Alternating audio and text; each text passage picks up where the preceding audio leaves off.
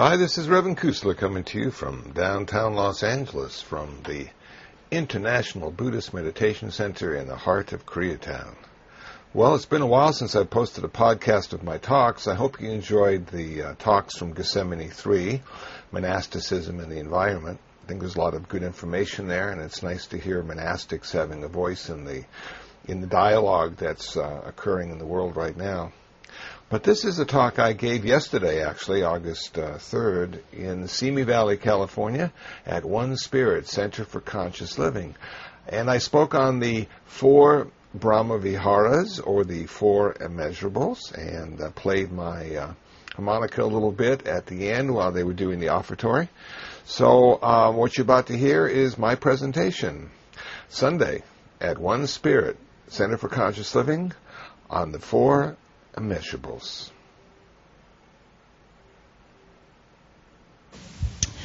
I feel so privileged to introduce this person, our speaker for today, Reverend Kusla Bhikshu. He is a Buddhist monk from Los Angeles, and the man is involved in so many things, and I know that he will tell you about some of them. And now my pleasure and my honor, Reverend Kusla Bhikshu.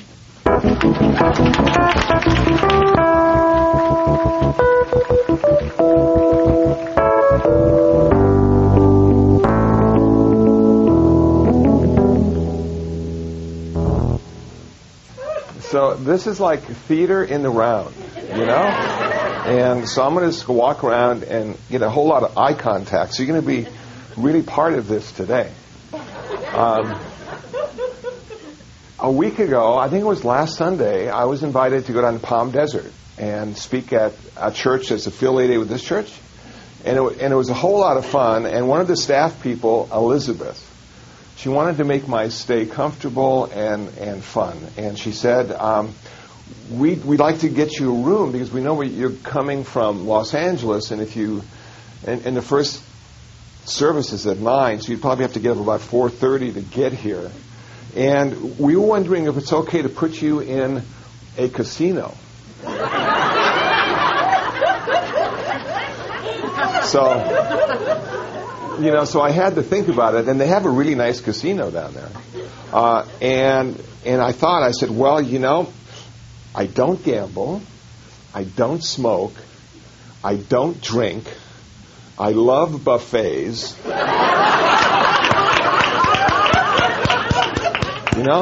I'm thinking this will work okay.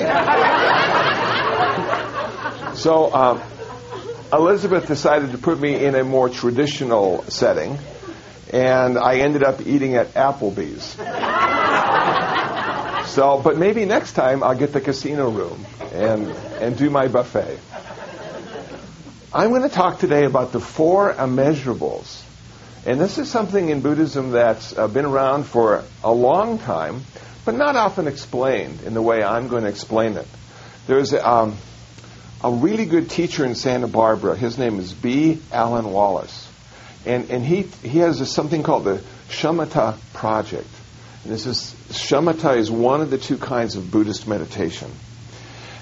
And I've talked about tranquility and insight, Shamatha being tranquility, and generally speaking, when you do tranquility meditation, you sit on a cushion and you meditate, and then you get up and you go out into the world, and your practice is only sitting on the cushion, and then the world sort of challenges you. And B. Alan Wallace said, you can take the 4 immeasurables out into the world. You can use your life as practice. In mindfulness meditation, they often talk about being mindful of everything you do, and so you are taking your meditation practice into the world if you're practicing mindfulness, but not necessarily tranquility or shamatha.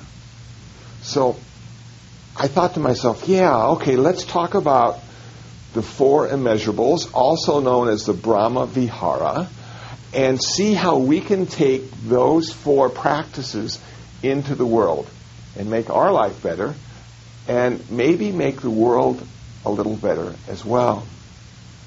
So what are the 4 immeasurables? They are loving kindness, compassion, sympathetic joy, and equanimity. Those are the 4 immeasurables. And let's start with the first one, loving kindness. And I have a textbook definition. But before I share that definition with you, I'm going to share a part of a sutra. The Buddha was talking to his son, Rahula, who became a monk. And he was explaining to Rahula about the four immeasurables. And the Buddha said this, Rahula, practice loving kindness to overcome anger. Loving kindness has the capacity to bring happiness to others without demanding anything in return. Practice compassion to overcome cruelty. Compassion has the capacity to remove suffering of others without expecting anything in return. Practice sympathetic joy to overcome hatred. Sympathetic joy arises when one rejoices in the happiness of others and wishes others well-being and success. Practice non-attachment to overcome prejudice. Non-attachment is the way of looking at all things openly and equally. This is because that is. Myself and others are not separate. Do not reject one thing only to chase after another. I call these the four immeasurables. Practice them and you will become a refreshing source of vitality and happiness for others. And how many times did I say others? You know, it's not about you. And I know it's supposed to be, because isn't everything we do about us? Aren't we the center of the universe? Our universe? Aren't we always right? Aren't they always wrong? Well, if you're nodding no, then you're making progress on the spiritual path. So it's hard sometimes to let go of self-interest and be concerned about others. And loving kindness perhaps is the first step. And you know what? In Buddhism, we never just say love. We never just say love. Because it gets Americans and Westerners really confused. We love our shoes, we love our dog, we love our car, we love our wife, we love our children, we love Entenmann's chocolate cakes, we love everything.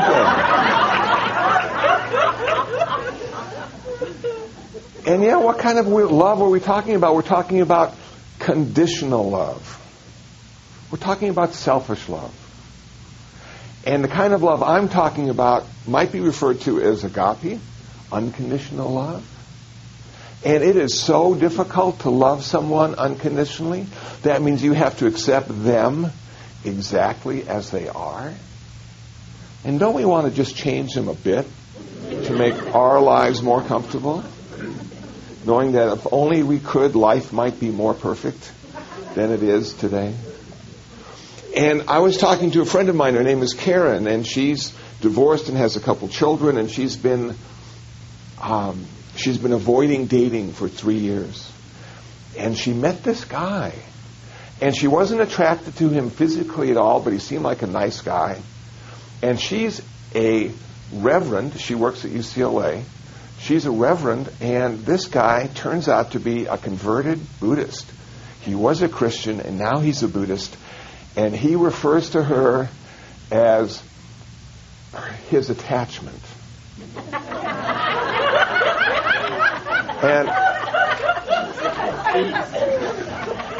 And for some of us, that may not be, an example of love, but he's realistic. And she started to see through his physical appearance and started to really like him. And now they are in relationship. And she asked me the other day, she said, Kusala, this guy's practicing Buddhist and he loves me, but what does that mean? What does that mean when a Buddhist says he loves you? And I said, well, I'm not sure. Exactly. I'm not sure. So I said to myself, well, let me look it up. Let me look up Buddhist love. And it goes like this. The definition of love in Buddhism is wanting others to be happy. The near enemy of love, or a quality which appears similar but is more an opposite, is conditional love.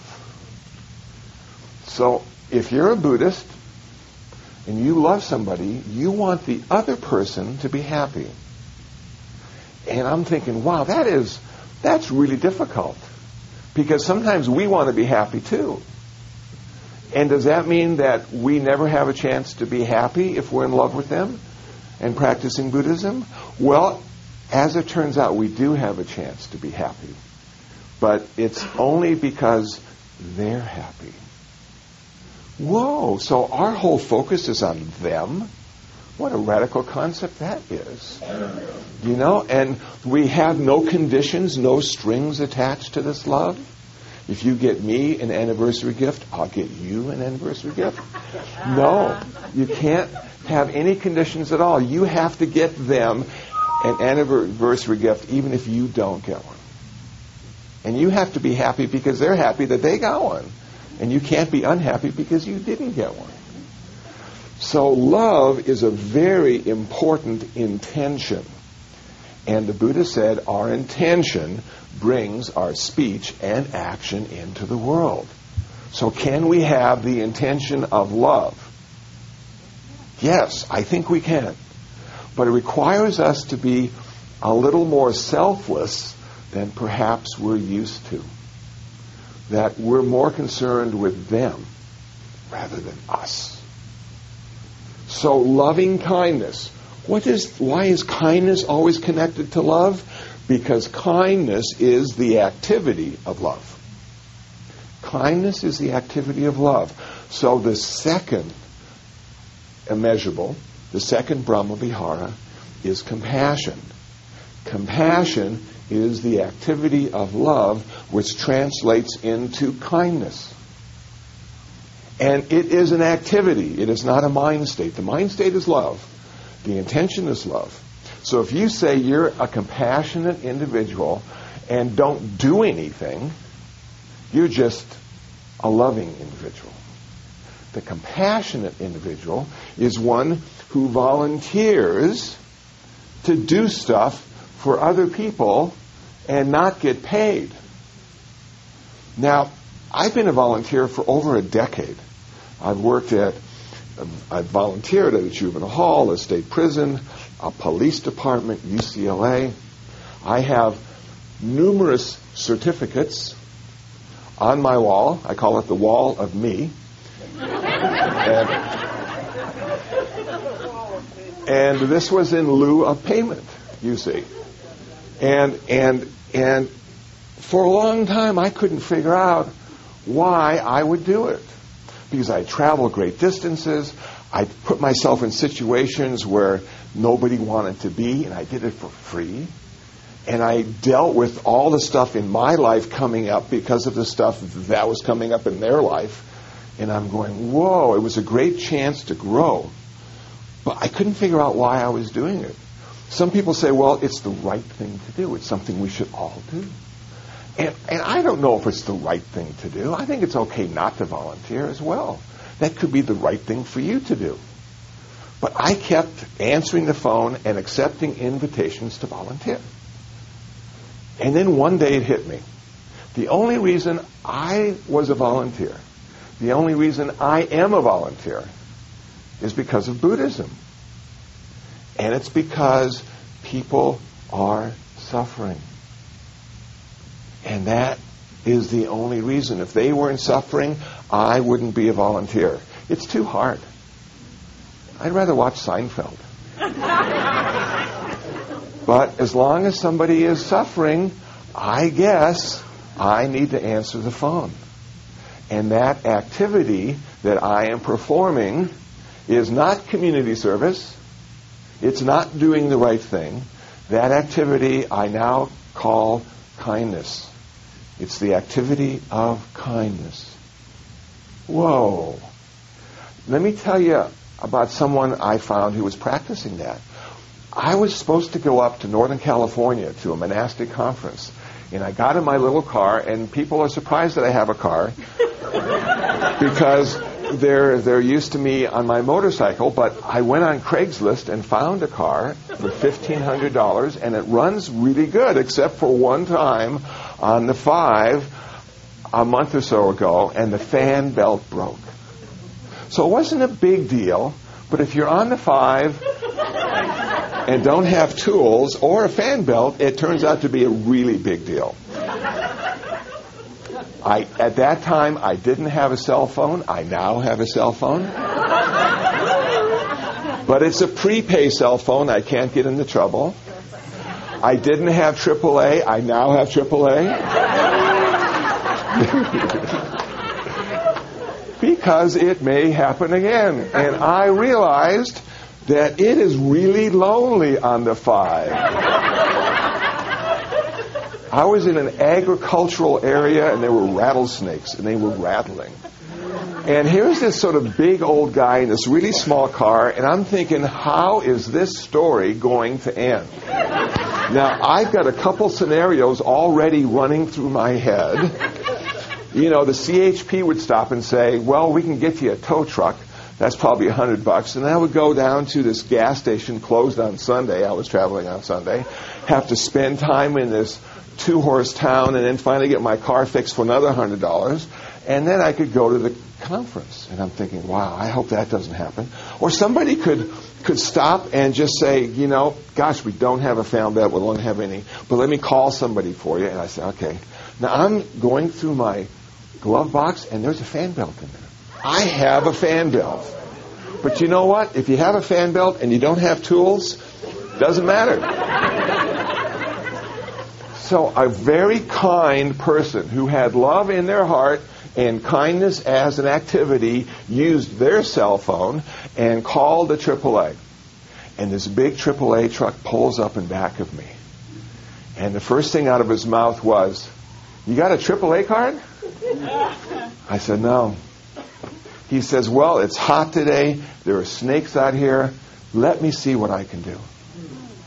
And he proceeded to fix my car by taking tools and putting on the fan belt I had. And I said, "How much do I owe you?" Thinking the worst. He says, "Nothing. I'm just happy I was able to help." I reached in my pocket and gave him $40 and said, "I wish I could give you more because you saved me.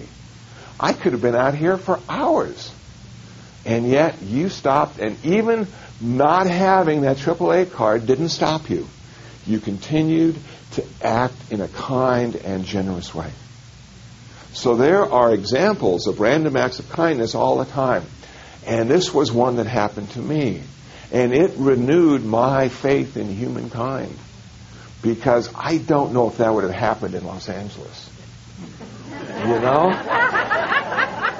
We're just too busy here. We have a lot of things to do and a lot of places to go. And somebody on the side of the road, well, somebody else will take care of them. Oh, sympathetic joy. The third aspect of the 4 immeasurables. Sympathetic joy. This one is so difficult for me. This means you find happiness in the happiness of others. You find success in the success of others. This means when somebody wins the lottery and it's not you, you are excited. And have you ever watched that Big Spin show on Channel 9? And you think to yourself, why are they up there? I should be there. And then they win like $2 million and you say, it'll be gone in a month. They'll just waste it. If I got the money, I could really make a difference in the world. That's not sympathetic joy.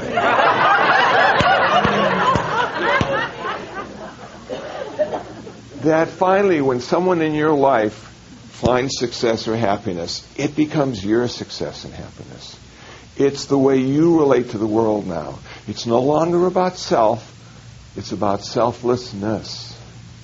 It's about loving that person, having kind activity towards that person, enjoying their happiness and their success as if it were your own. And this is such a difficult practice because most of us want that $2 million to be ours, instead of theirs. And now we come to the most difficult mind state that any of us can achieve. And this is called perfect balance of mind. This is called choiceless awareness by Suzuki Roshi, the author of Zen Mind, Beginner's Mind. This is a mind state that holds no preferences. This is a mind state that neither is attracted to vanilla or repulsed by chocolate. This is a mind state that is always in the middle of any kind of line graph. You're not Republican, you're not Democrat. You no longer have prejudice towards gender or size or financial wealth. You are accepting of everything just the way it is. You have come to a place in your practice and your life where you can see the perfection of every moment. And that means stuck on the 5 with a broken fan belt has an aspect of perfection connected to it. It gave me 2.5 hours to reflect on the world, to think about community, to think about kindness and generosity, to have hope. Whereas before I had no hope at all, now I had hope that maybe someone somehow would stop. Son of a gun. This aspect of balance allows us to see that right now, this is the best day of our life. This is the only day of our life. If you're waiting for tomorrow to be better, you're out of luck.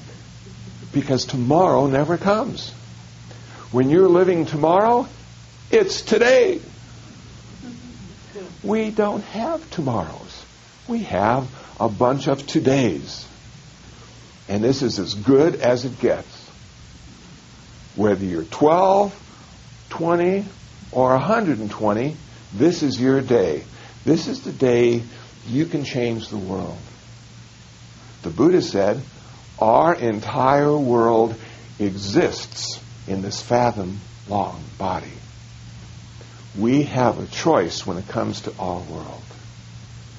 Are we going to be a victim or a victor? Or are we simply going to relax into the present moment perfection of our life with balance and clarity? Balance and clarity. The 4 Brahma Viharas change the world because it changes the way you perceive the world. Now your intentions are filled with love, unconditional love. Your activity is the activity of kindness. Your joy, your happiness, your success is now dependent on the success, joy, and happiness of others. And your mind is unmoved. Do you want chocolate or vanilla? It doesn't matter. They're both perfect. So why not eat both? That's what I say.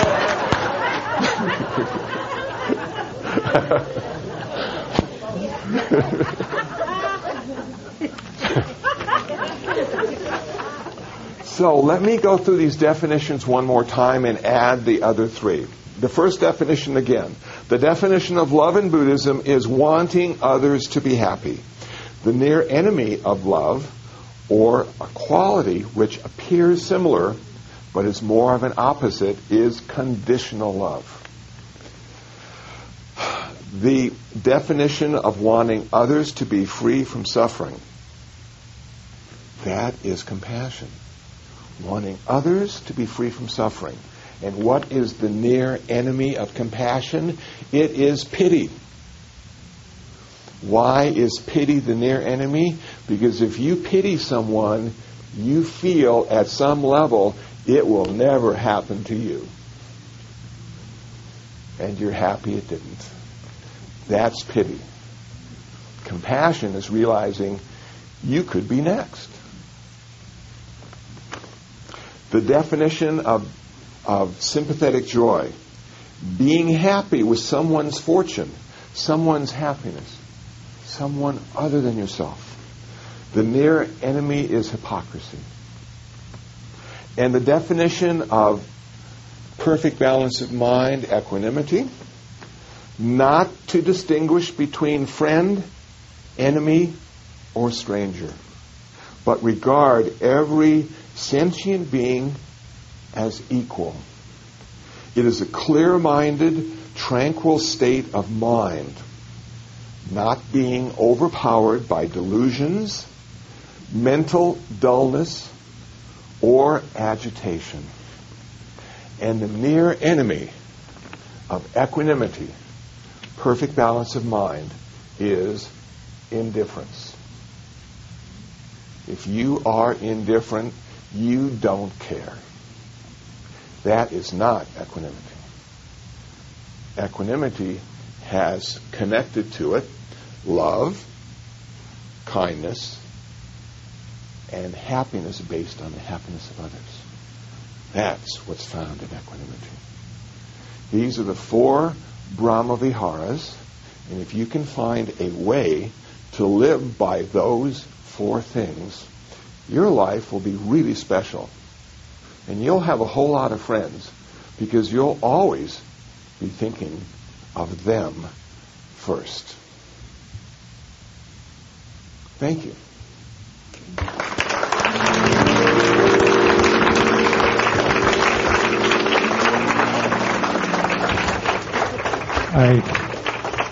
I think the fact that you said Seinfeld tells us you don't have a TV.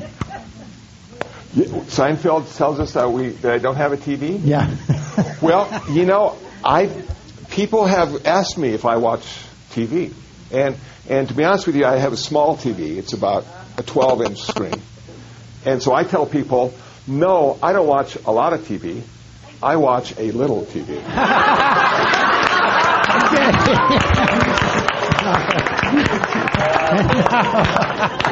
So. Before we get in, before you do that, we're going to have Patty, there she is. Patty's going to sing one of my favorite songs. And I know I'm. And is it one of my favorite songs too? Yes. Okay. It will be one of your songs. I'm looking forward to it. All right. Let's give you a signal. Hold on. Do that again. Wait a minute. Am I there? You are. Here we go. Okay, here we go. What the world needs now is love, sweet love. It's the only thing that there's just too little love.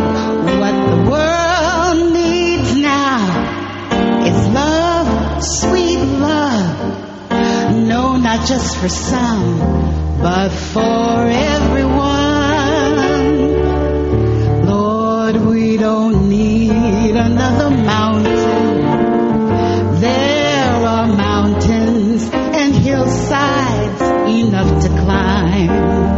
There are oceans and rivers enough to cross, enough to last until the end of time. What the world needs now is love, sweet love. It's the only thing that there's just too little of. What the world needs now is love, sweet love. No, not just for some, but for everyone. Lord, we don't need another meadow. There are cornfields and wheat fields fields enough to grow. There are sunbeams and moonbeams enough to shine. Oh, listen, Lord, if you want to know.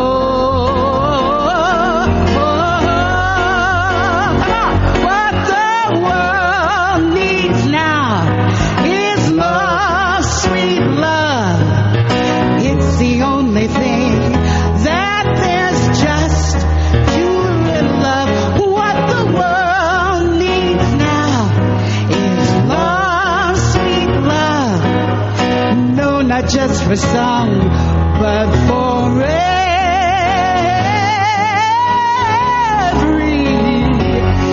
everyone.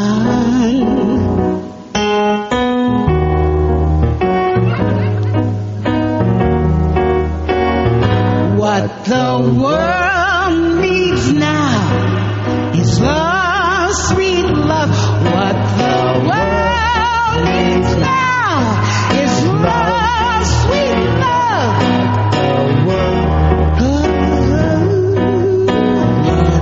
Sweet love. That's right, come on. I got my backup singers. Love, sweet love. What the world needs now is love, sweet love.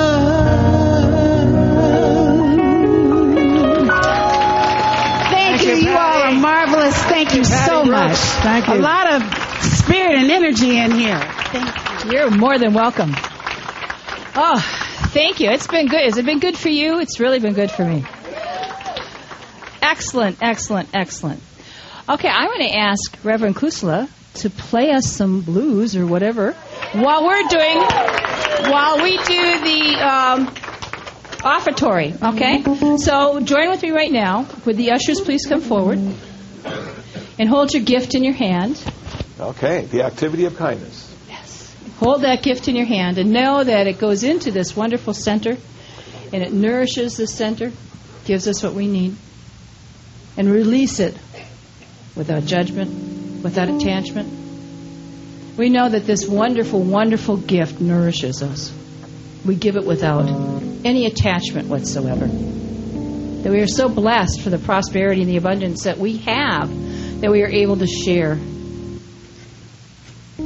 That we see the abundance in our life and everything that we do, going out from us and coming back to us. And then we send out love and we get back love. We send out this opportunity and we get back opportunity.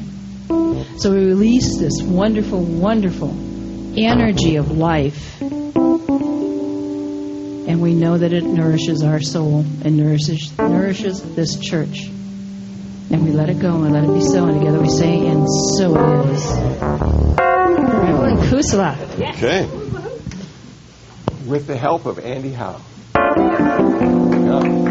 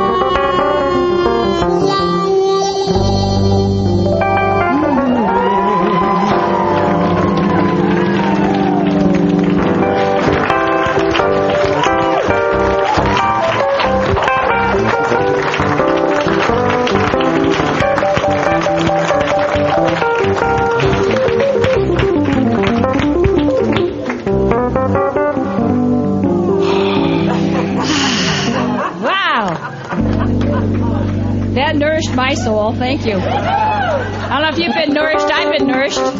Go out into the world and just share it today. Well, that's it. That was my talk at One Spirit Center for Conscious Living in Simi Valley, California, on the 4 immeasurables. Hope you found it interesting. Hope you found it useful. If you'd like to know more about me, please visit my website, kusala.info. That's KUSALA.info. If you'd like to download some free ebooks on Buddhism, please visit buddhabooks.info. That's buddhabooks.info.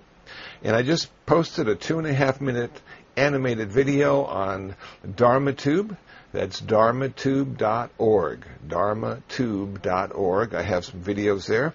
This video is titled The Fly.